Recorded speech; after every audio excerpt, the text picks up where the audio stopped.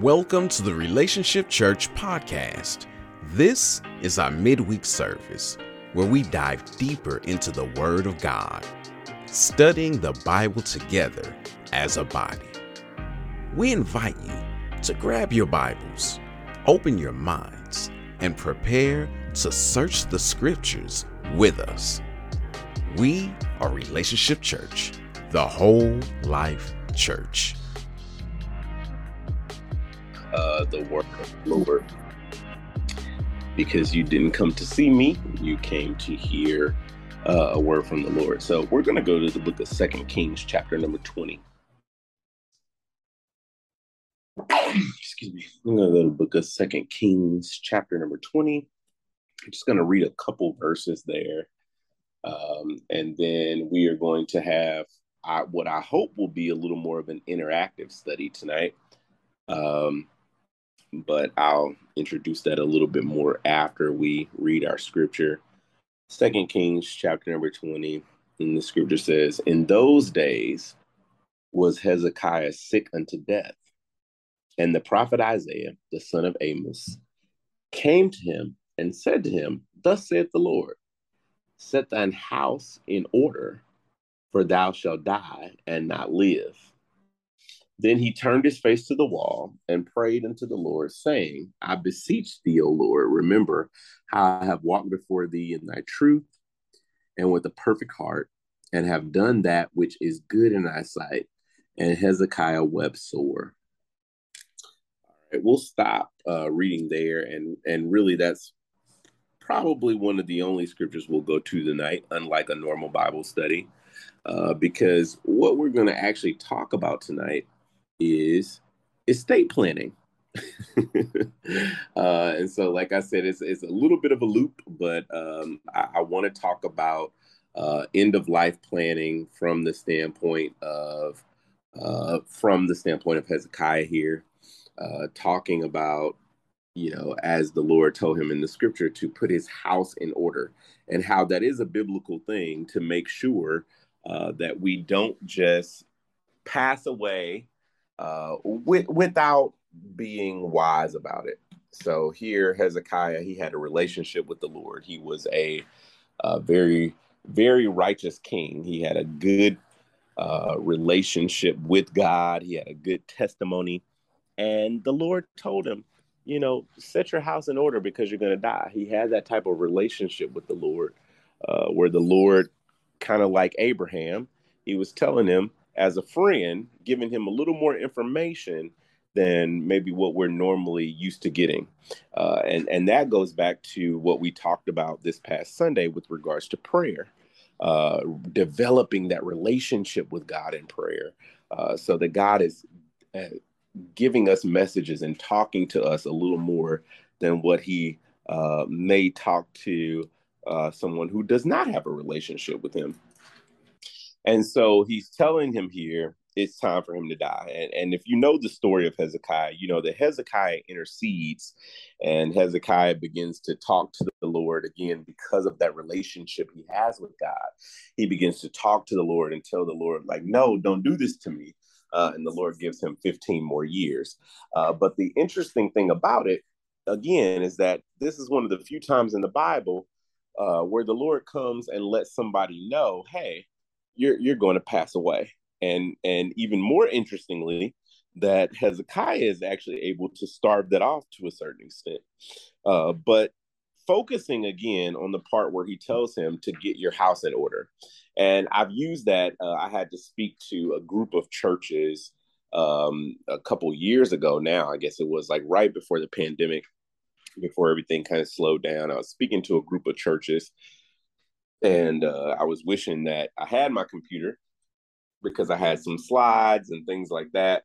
But the main point is that we use this scripture to talk to several, members of several different churches, to tell them it's so important for us to do things like estate planning, to get our house in order. It causes so much confusion. Some people think, well, I don't need estate planning because I'm young, or I don't need estate planning because I don't really have a lot of money. And so we kind of drift into that abyss of it's just not important for me. And let me say, to be very clear, because obviously I'm sure all of you all know, and many of the people that may listen to this later may know that I am an attorney and that I provide estate planning. But just so it's clear that this is not a commercial for anybody listening to this, I will not provide you estate planning. I will direct you to someone who can do that if you make up your mind after we've talked about this that that's important.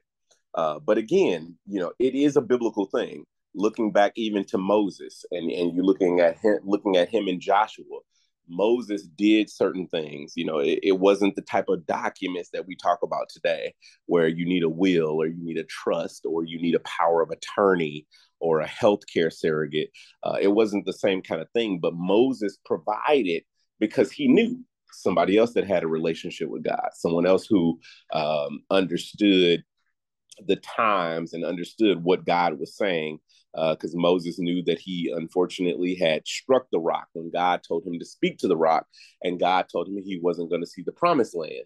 So he was able to know and understand, even back then, that he was not going to see the promised land. So he knew his time was coming to an end, just like with Hezekiah. And he began to set Joshua up so that there was no confusion once he left. And that's really what it's about, is like a lot of times we think, well, I don't have this or I don't have that.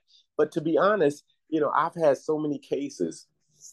I mean, things that you all would be completely and utterly just surprised about. I mean, people have fought over, I remember one case, it was so funny.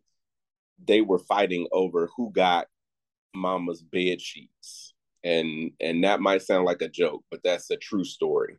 They were fighting over who got the sheets. And the funny thing about it is one of the siblings that had a little more sense came forward and said, all this fighting they doing over things like bed sheets and comforters. And she said, mama never even bought any of them new. All of that stuff came from the Goodwill. So they were fighting over used sheets. I mean, that's laughable, but it's true. Fighting over used sheets and fighting over used comforters. And so a lot of times I kind of am careful in talking about these things because, of course, I am an attorney that practices in this area.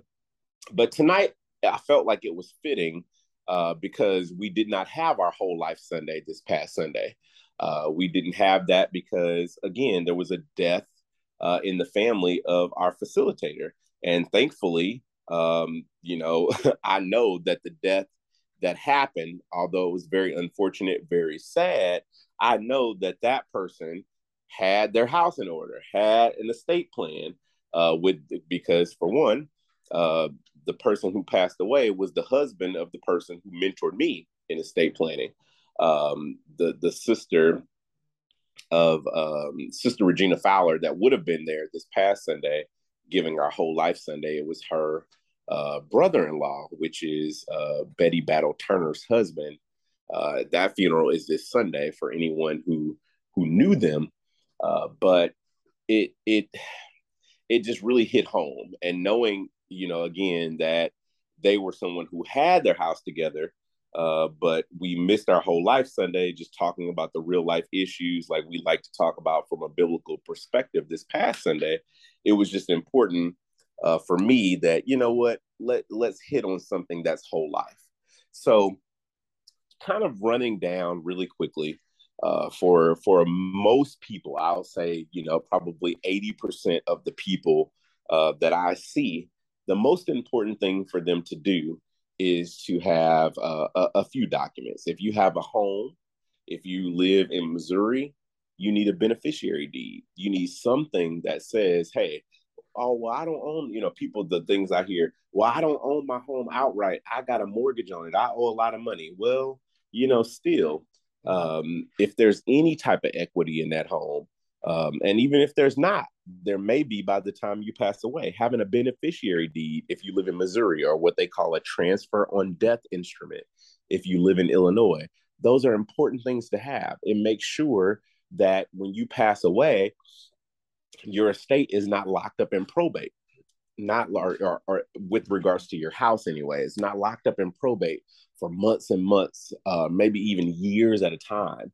I had an estate not all that long ago, and by the end of it, there were so many different things we had to do that the legal fees alone, between what the court charged and what I had to charge from an hourly perspective, was well over $10,000 for probating that estate. And the estate did not go where the gentleman would have wanted it to go from everything that I could discern, but it went by what law said.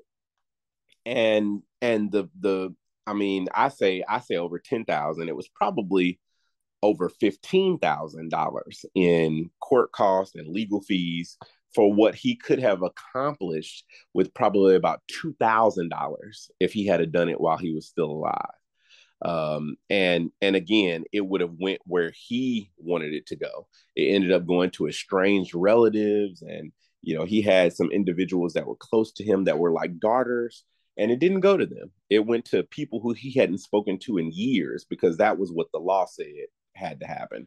But even that being considered, there's many times where your estate, if you pass away without a will, without a trust, without a beneficiary deed, your estate will go exactly where you wanted it to go. However, it'll just go with additional fees. It'll go with the people that you love paying taxes. It'll go with the court being involved because you had minor children. And none of us ever planned to pass away. However, it is a very real thing that we hear about on a daily basis for people having untimely deaths. So, going back, a beneficiary deed, if you own property, if you own any type of real estate, that is something that is very important for you to have. And vesting the deed in your house should something happen to you, to some other adult person. Just a quick tidbit: one thing that you don't want to ever do is to have anything you own going to a minor. That automatically dictates court involvement. A bank account you have, and we call those, you can put for free, by the way, at the bank. You can go to the bank and put what we call a POD. That stands for pay on death. And you can put a POD on an account. And so many people, again, estates that I have probated, has a minor on there. Well, I just got my son, and he's 8, and I put his name on there, and the bank's not going to question you. As well, they shouldn't. They don't know the law. And you pass away, and the person you put on there that was 8 is now 12. Well, guess what? He's still got 6 more years before he's the age of majority. So what happens? That money ends up getting mixed up with the court. And so now we've got to open up a conservatorship or a guardianship and put that money in the court, and it's subject to court fees, it's subject to attorney costs.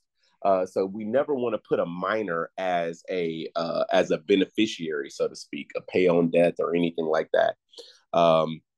But past the beneficiary deed, we want to make sure that bank accounts. So we want to make sure, and these are all things, by the way, I should clarify with regards to bank accounts. Now, if you need a beneficiary deed, you probably need an attorney for that. If you own real property, you need to contact an attorney. Finding one, or sometimes a simple Google search can bring you to a good attorney who practices estate planning. Interview a couple of them. Don't just go with the first person that you find. But interview, a couple of them, ask about prices, go for a consultation. Sometimes the consultations are free. Sometimes they're not.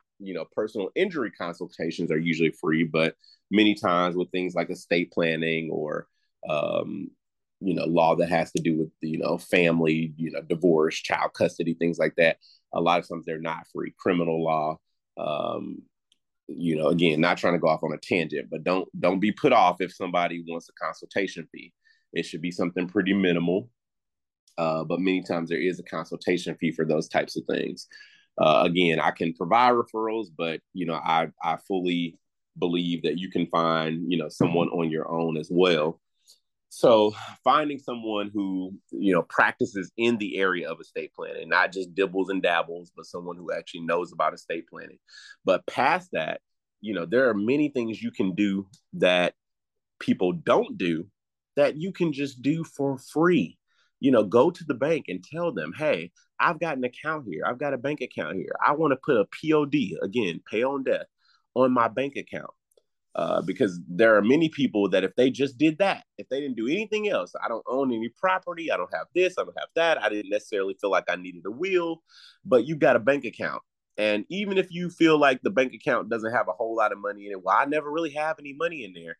Well, guess what? When you pass away, that account gets locked down if you're the only person that was on that account. And nobody even knows what you had in there.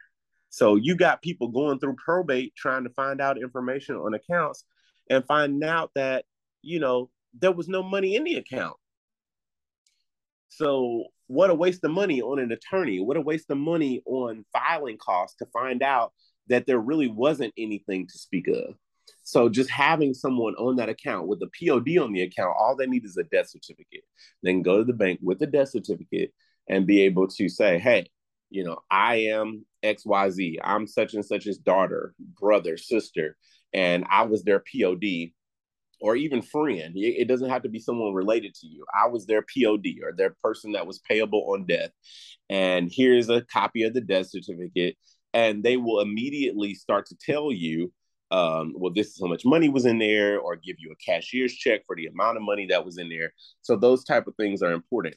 While we're touching on that, and I feel like I'm jumping all over, and please feel free to jump in with questions, ping in, and honestly, I think the mute is enabled, unmute rather is enabled, so you can unmute at any time and just kind of pop in. But something similar to a POD is what we call a TOD, transfer on death.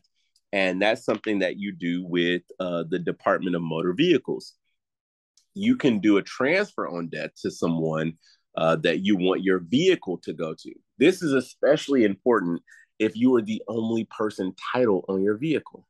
Again, can't not tell you how many times people have called to say, hey, we got to go through probate for this car. I mean, it's so unnecessary to have to go through probate for a car when you could have paid $30. The Department of Motor Vehicles go pay $30 to have them add an extra person to your title. Now, the best time to do that is when you buy a new car. Now, if you've got a note on your car, and many people, of course, including myself, has a monthly payment on their car, then it may be a little bit of a problem if you go to try to change your title after you have initially titled it.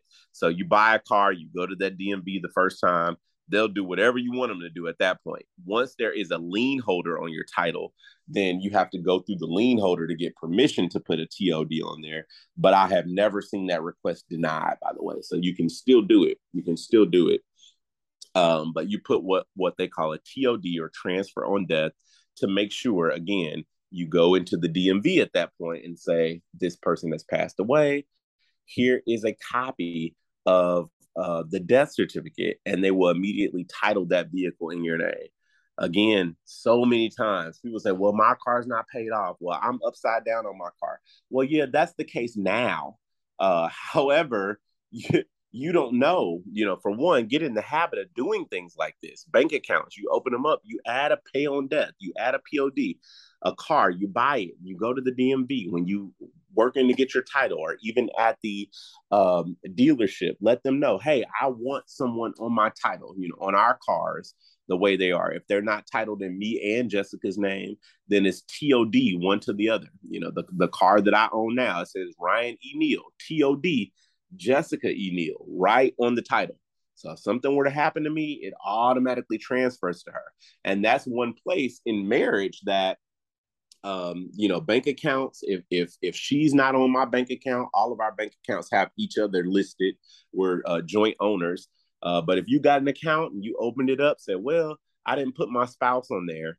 Okay, well, that's fine. You're saving money on the side or doing whatever, but make sure that you've got your spouse set to be the beneficiary, the POD on that account. So those are very important things. So we've talked about beneficiary deeds. We've talked about bank accounts. We've talked about vehicles. One of the next things, of course, is a will. Now, with a will, we want to make sure the will is really, and this is where a lot it gets kind of sticky, because a lot of people say, well, I have a will, so I'm okay. But the problem with the will is that a will is actually only good to transfer interest if there is no title or deed.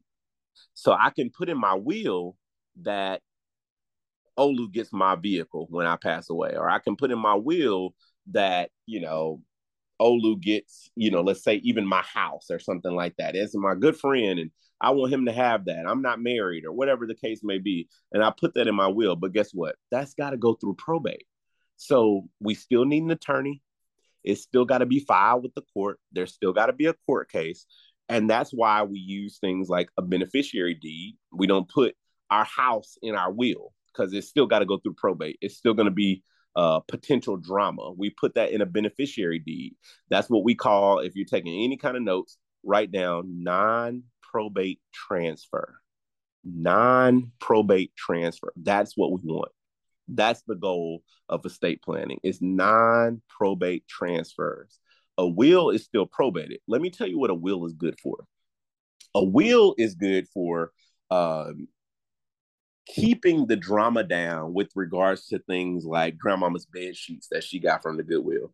And I'm joking by saying that, but that is true. Like we talked about just a little bit earlier, the things that people might argue over. We use wills. I remember I had a client, we used a will for her because she had some pretty valuable things, honestly. One client, I'll tell you about two separate clients. One client had a ring that was valued at a very, very high amount. I'm talking $70,000. I don't know why she had this ring, but it was like $78,000 in appraised for like $78,000. But the ring was in her possession. It wasn't with some jeweler. It didn't have any type of title or anything like that to it. And so we put it in the will that this, platinum, I don't even know how to describe it. At the time I did, but this platinum, beautiful ring with all these huge diamonds and all this stuff was to go to this particular daughter that she had. And we were able to put that in a will because it didn't have a title attached to it, didn't have a deed attached to it, anything like that. And so those type of things can go in a will.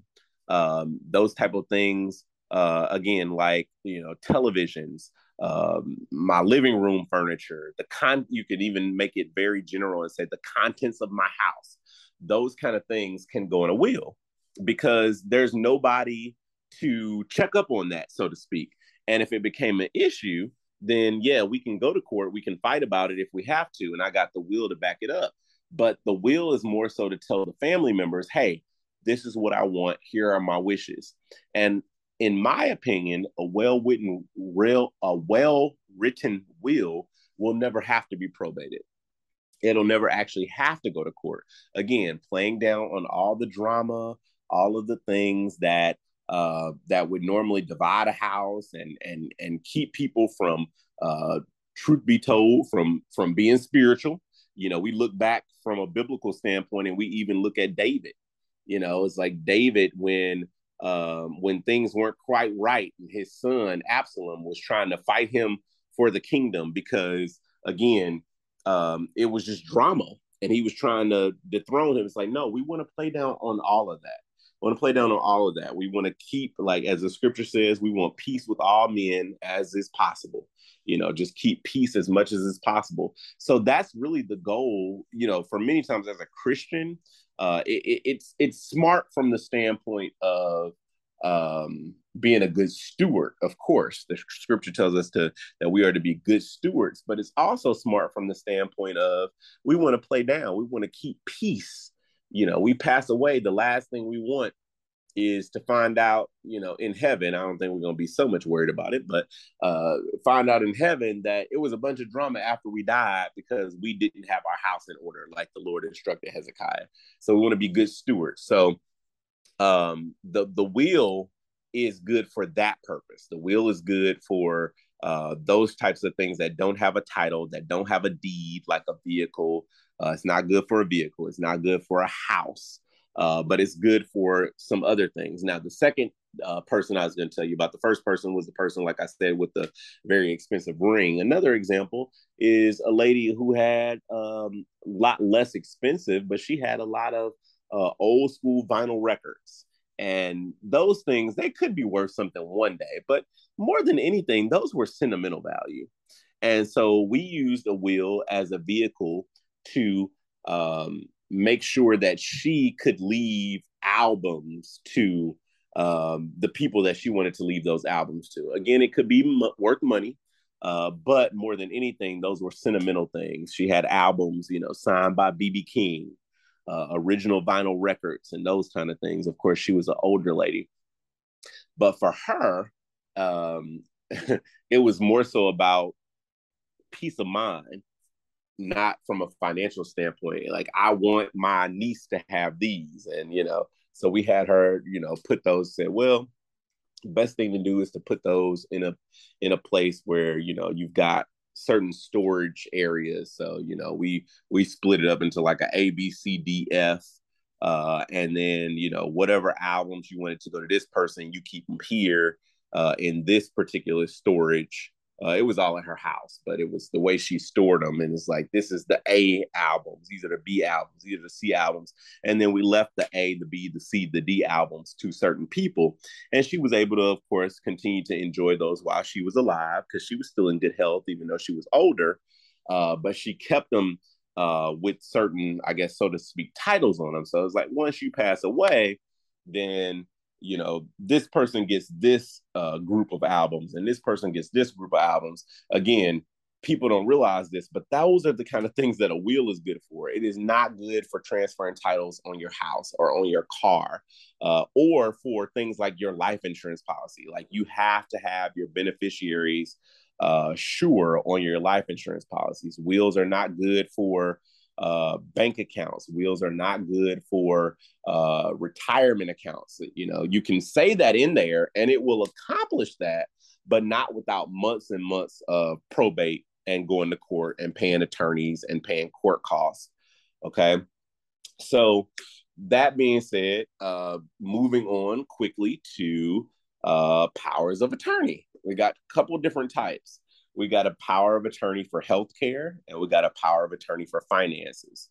Now, power of attorneys, those are what I call living documents, because powers of attorney, whether it's healthcare or for finances, those actually terminate on death, where things like a beneficiary deed, a will, your POD for your bank account, your TOD for your vehicle, all those things those things do not come into action until after you pass away.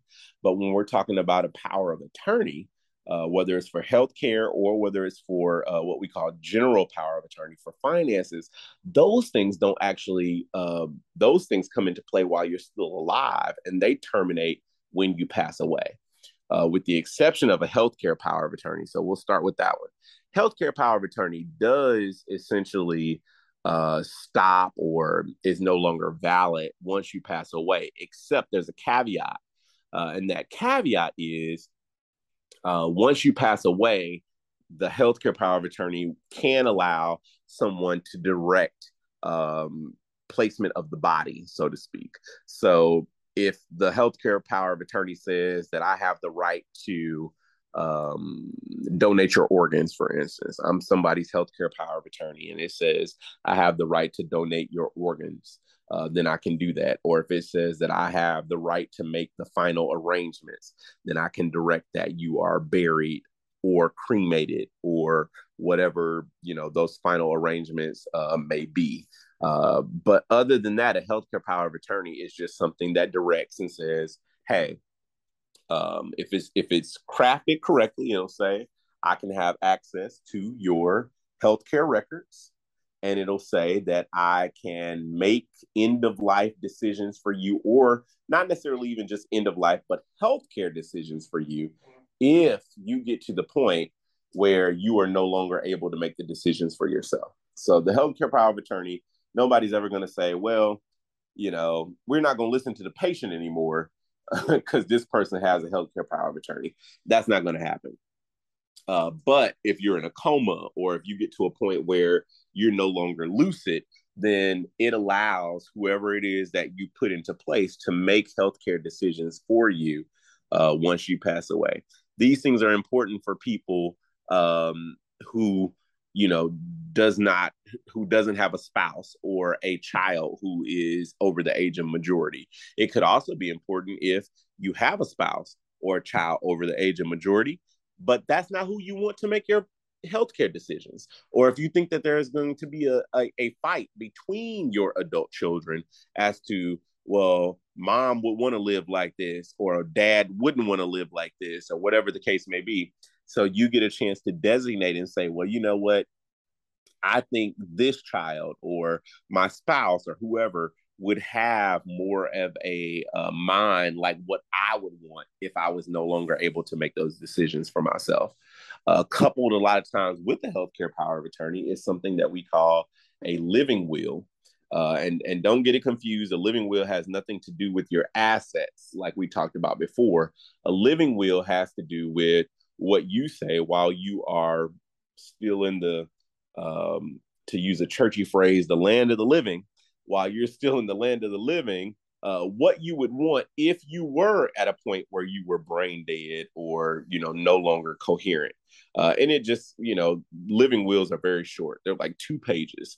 And all it really has to do with is how many physicians you want to confirm that you are, you know, in fact, essentially dead or brain dead or whatever the case may be, and how many days you want in order to kind of see if you're going to come to, is the best way I can put it. And those are very short documents. So it'll say something like, I want 2 independent physicians to say that, you know, he is not going to recover. And then after 5 days or 3 days or 7 days, then I don't want to be artificially kept alive any longer. So a lot of times we couple a living will with the healthcare power of attorney, and it kind of directs whoever your healthcare power of attorney is with regards to what you would have wanted if you were still able to communicate that. Okay. Now, the second type of power of attorney, again, is for finances. And not to confuse you, but there's 2 types of financial powers of attorney. And the financial powers of attorney, one is what we call a durable, and the other one is what we call springing. One is durable, one is springing.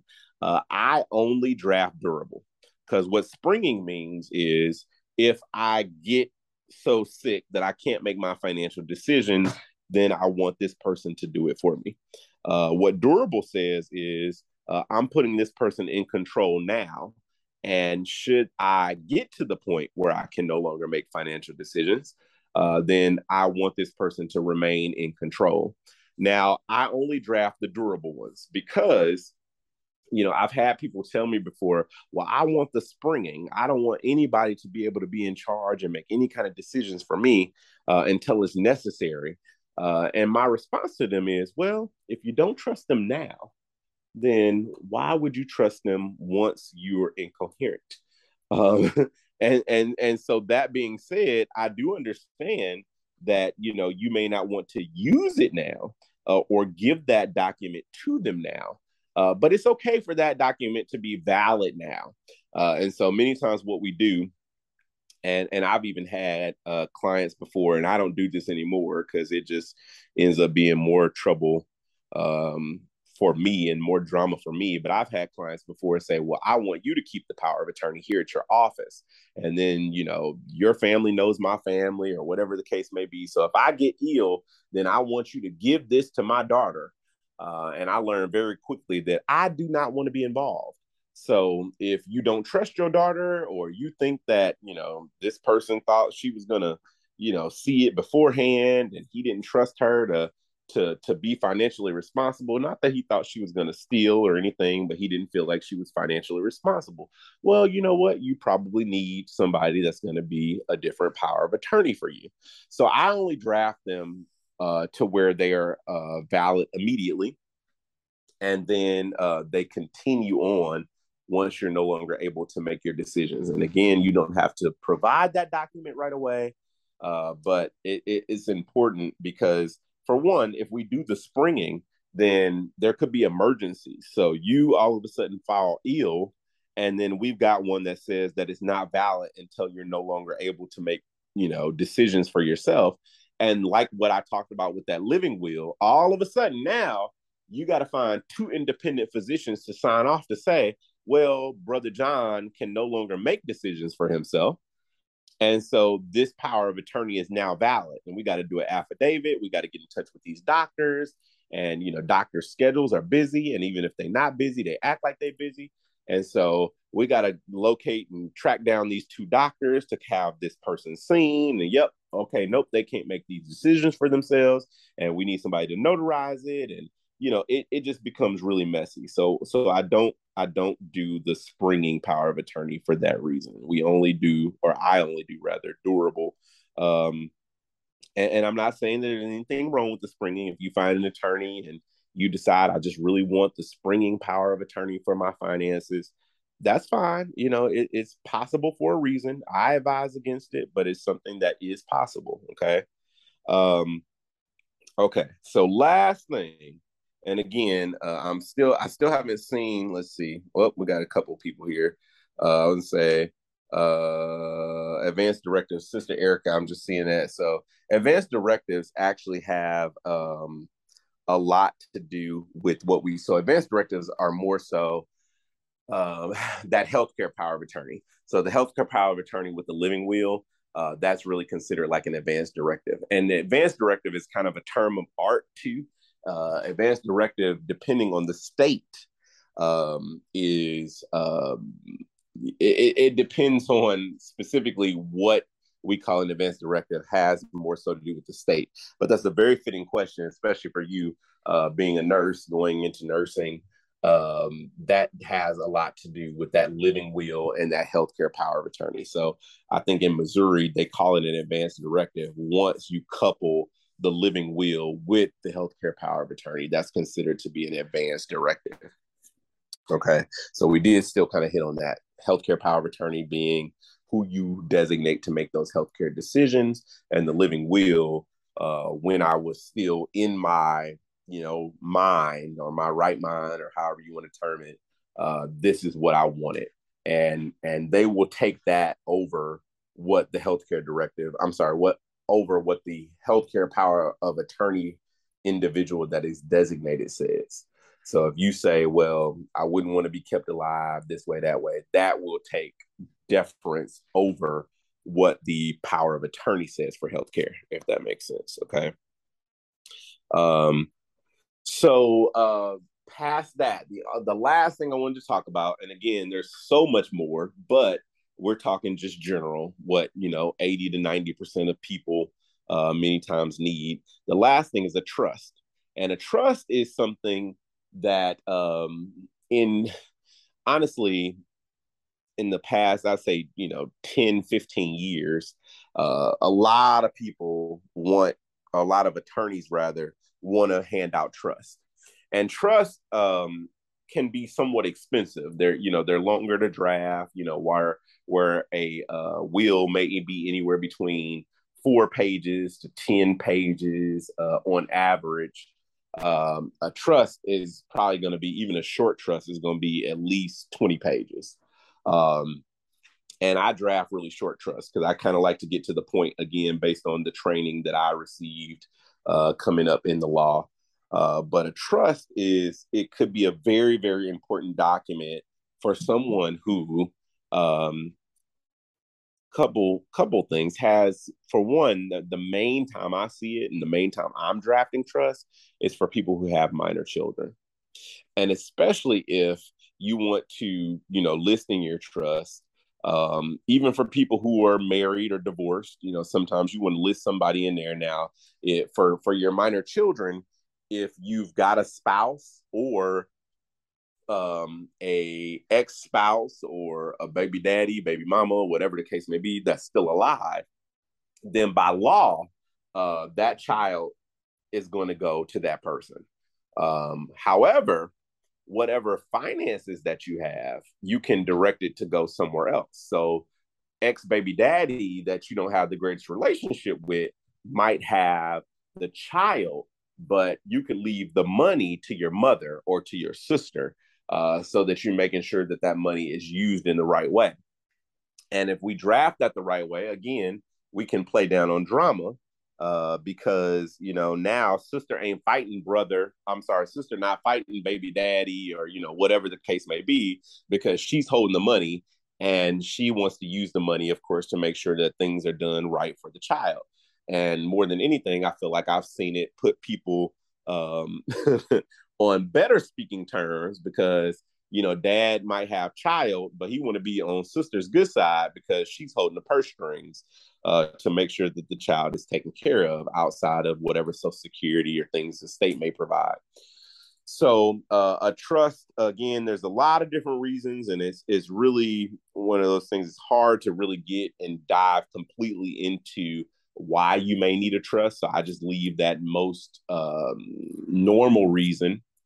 There's also, I guess, another reason would be for a trust. I've had people say before, they didn't have minor children, but they said, well, I had a client who had adult children, but she had a son who was on drugs.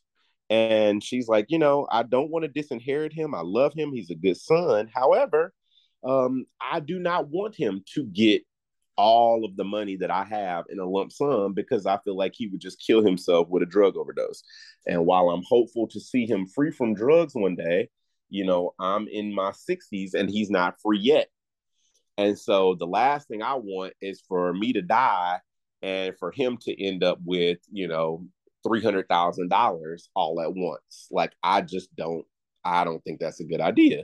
So we can draft a trust to say, hey, this person gets this certain amount of money every month, for the rest of their lives, or however, long the period. I mean, we can even put things in there, for instance, for her that says, hey, this person gets $1,000 a month until they can pass drug tests for 12 months, showing that they're not on cocaine or whatever the case may be. And then they can have the corpus, or, the balance. We say corpus, but the balance of the trust at that point. I'm drafting one literally for now. I got an execution Friday, for someone who said, well, I want my son to have the money, but I don't want him to have the money that I have. If I were to pass away before he was a certain age, I don't want him to have it until he turned, I can't remember what age she used, but maybe 30, 32, whatever, because I don't think he'll be mature enough to handle it before then. So we can put something in there saying, well, and we did this with him. He gets a certain amount of money per month. If something were to happen to her, he gets a certain amount of money per month. And then when he turns, 30, then he gets the corpus of the trust. So again, with him, he's a minor, but there could be a lot of reasons why we want to use a trust. A trust just gives us a lot of control, which is why it's longer. It gives us a lot of control. It lets us say, what we want, what we don't want. It lets us, like, leave guardianship to one person and then, money to the other person. It allows us to put things in place where it says, okay, this person is what we call the trustee, who is, the person that handles the money. But then also, this other person can check up, and this person has to provide, information, receipts, whatever, to this other person. It just gives a big range of possibilities with regards to how we are able to structure things. So all of that to say, I went on a long kind of, tangent, so to speak, there, to kind of explain to you all of the general estate planning things, but it all really just comes down to responsibility. It all comes down to being a good steward over what God has given us. And I'll throw this tidbit in there too. One of the ways that wealth is built is through life insurance policies. And I really don't know. I don't know a whole lot about life insurance policies. The life insurance policy that I have is, from what I was directed, is 10 times my salary. So I have a life insurance policy that's 10 times what I make per year. And that life insurance policy, is set. Of course, I've got some different parameters and things on it, but that life insurance policy is set. And we don't realize it a lot of times, but that's really the way that wealth is built in a lot of ways. In so many things you see, if for instance, with a trust is probably a good example. So, you have a life insurance policy and you have your life insurance policy made payable to your trust. And then we've got a non-probate transfer, like I told you, that doesn't get caught up in the courts, that doesn't get caught up in probate. It doesn't get caught up even with regards to taxes. We can do a transfer that's less. Most of the time we can just avoid taxes altogether by putting it in a trust, or avoid estate taxes, should I say, by putting that in trust. And so, your life insurance policy, your wife's life insurance policy, all those things, they're made payable to the trust.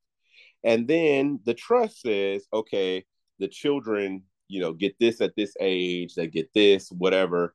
And that's one way that, without even having a lot of money, you might say, well, I don't really have a lot. And, of course, we hope that you're around and you're around and alive, well into your child's adult years. But if you're not, it's really more of a responsibility that you make sure that you put your children in a better place. You're not there to give them love and guidance and attention, but you could at least be there to provide them financial stability. So, what could be $20 or $30 a month, minuscule in comparison to leaving them without those types of benefits.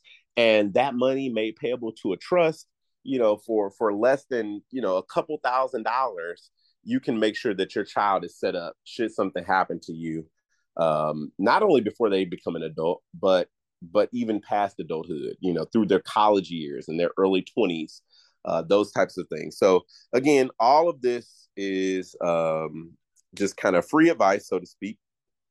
And if any of you guys have any questions, we're at 7:51 here now. If anybody has any questions, I'll entertain those. You can just unmute at this time. That's really all I had from maybe you can tell I've been doing this for a while, because I feel like I've been going on and on and on for a full, 45 minutes at least at this point, and there's still more to talk about. So I feel like I've given you everything that's vital. And then if anybody has any follow-up questions or anything, I can entertain those at this time. Ryan, this is Gianna.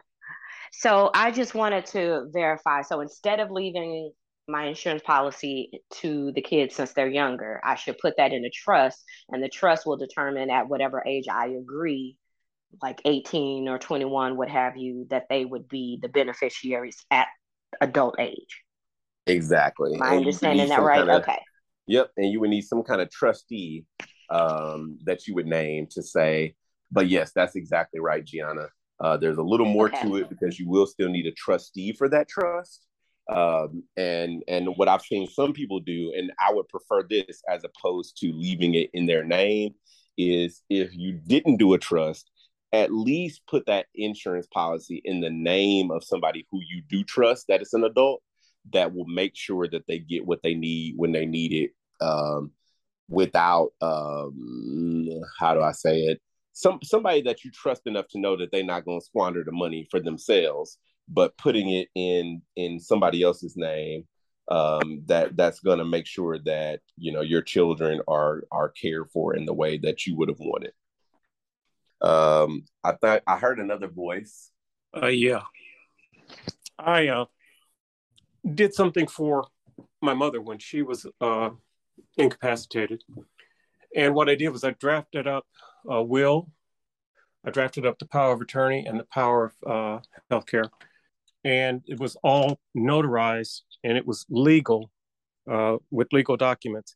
Is that something possible that happens with the majority of states you know about, where people can do that?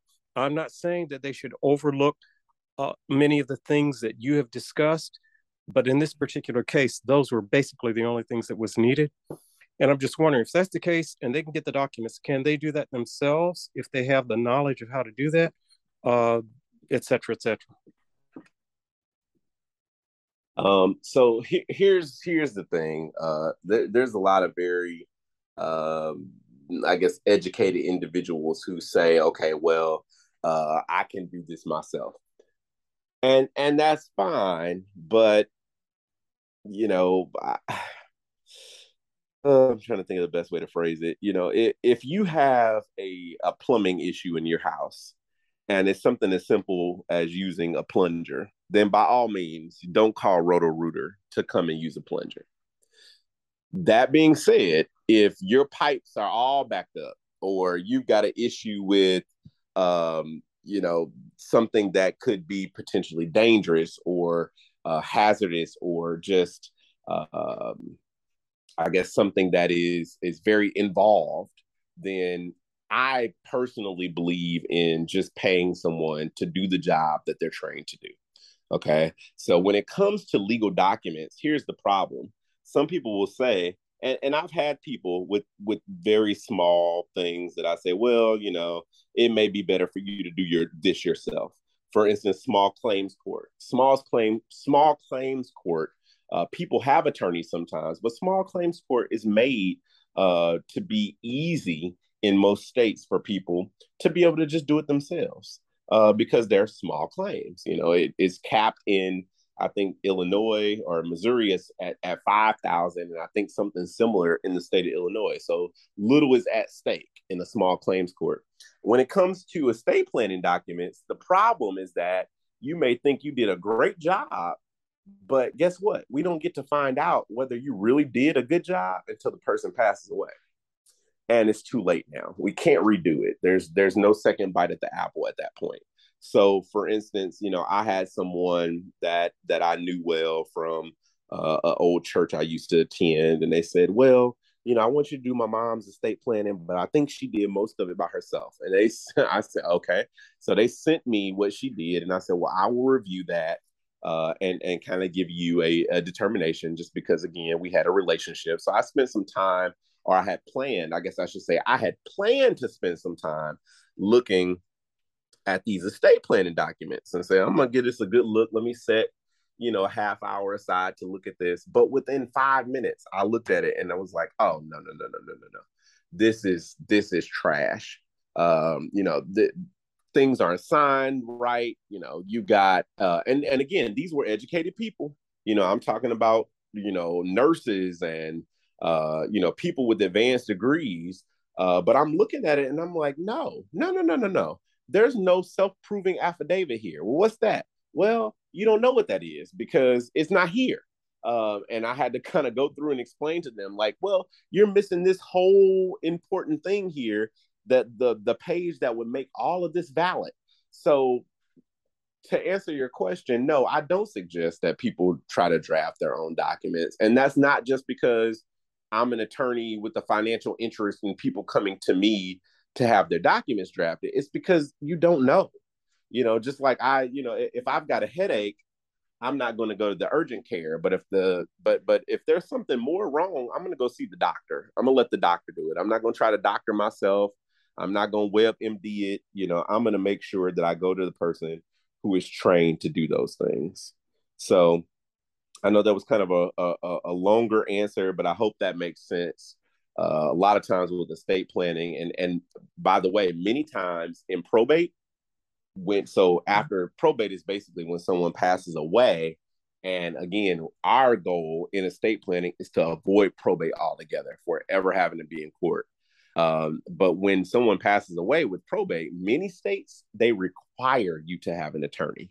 You cannot represent yourself in a probate court because technically you're representing the estate of somebody else. You're not representing yourself. You can always represent yourself in court, no matter how ignorant that may be to try to do that. In a lot of cases, you can always represent yourself, but you cannot represent a company you own. You cannot represent your mom's estate or whatever the case may be. So again, there are some things that just require advanced experience and credentials, if that makes sense.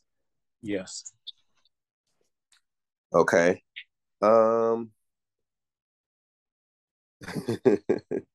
Okay. Yep. I know, Sister Erica. I've done that many times. I've diagnosed myself with many things that I didn't have. And as a movie I watched a long time ago said, somebody that was a hypochondriac, and they said, "Well, what's a hypochondriac?" And they said, "Well, it's somebody who thinks they have a bunch of illnesses, but nothing's really wrong with them." And the little boy said, "Oh my God, I think I got that too." Um, so yes, self-diagnosis is not always good. Okay. All right. So we have gone a minute past our time. So I'm going to go ahead and dismiss us unless anybody else has anything. And if they do, I would suggest just shooting me a text after we're over, or giving me a call. Okay. And that number that we use, by the way, the 314-720-8880, that phone number does come actually directly to my cell still. So you can use that if you want to talk to me. Okay, good, Sister Neil. I'm glad that helped you. She's always somebody telling me that I haven't done what I should do as a son, seeing that I'm an attorney, to make sure I've helped them. So I'm glad this helped, and I know I still owe you some more conversations and some documents, Mom. Okay. All right. So, Lord God, we thank you. God, we thank you for this time together tonight. God, we thank you for this opportunity to have some chats, Lord Jesus, that are not only practical, but biblical. Because, Lord, everything that is really practical for us as Christians is also biblical. And so, God, we thank you for the examples in your word. Lord, you told us that we ought to study to show ourselves approved unto God. And so, Lord, we realize that some things that we look at in the scripture and want to read right over, like Hezekiah, or like we talked about with Moses tonight, we read over those things and we don't really think much of it. But Lord, you're trying to talk to us even in those things. We know that spiritual things are always going to take precedence over earthly things, because earthly things will be temporary. But Lord, the things that we do down here on this earth will be important for us with regards to making it to eternity. And so, Lord, we just ask you tonight, Lord, to just help us, Father, to be wise in all things, Lord, and to make sure that we are good stewards with regards to the things that you have entrusted us with, that we are like the first two stewards, Lord, that we are good stewards over the things that you have entrusted us with, and that we don't take it and just bury it in the earth or become unwise with it. And so, Lord, we give you the praise, we give you the honor, we give you the glory, and we love you so much, God. And we thank you for knowledge and understanding. In Jesus' name we pray. Amen. We pray that today's message has been a blessing and makes an eternal impact on your life. Come join us live on Sunday at 12:45 p.m. Central Time. If you're in the St. Louis metro area, we meet at 1060 Chambers Road, a little over a mile south on Bellefontaine Road from Highway 270. You can also join us via Zoom. The login number is 314-720-8880. You can call that same number to reach someone on our ministry team, or text the word CONNECT there to be in the know regarding upcoming events. Again, that number is 314-720-8880. We are Relationship Church. Come grow with us.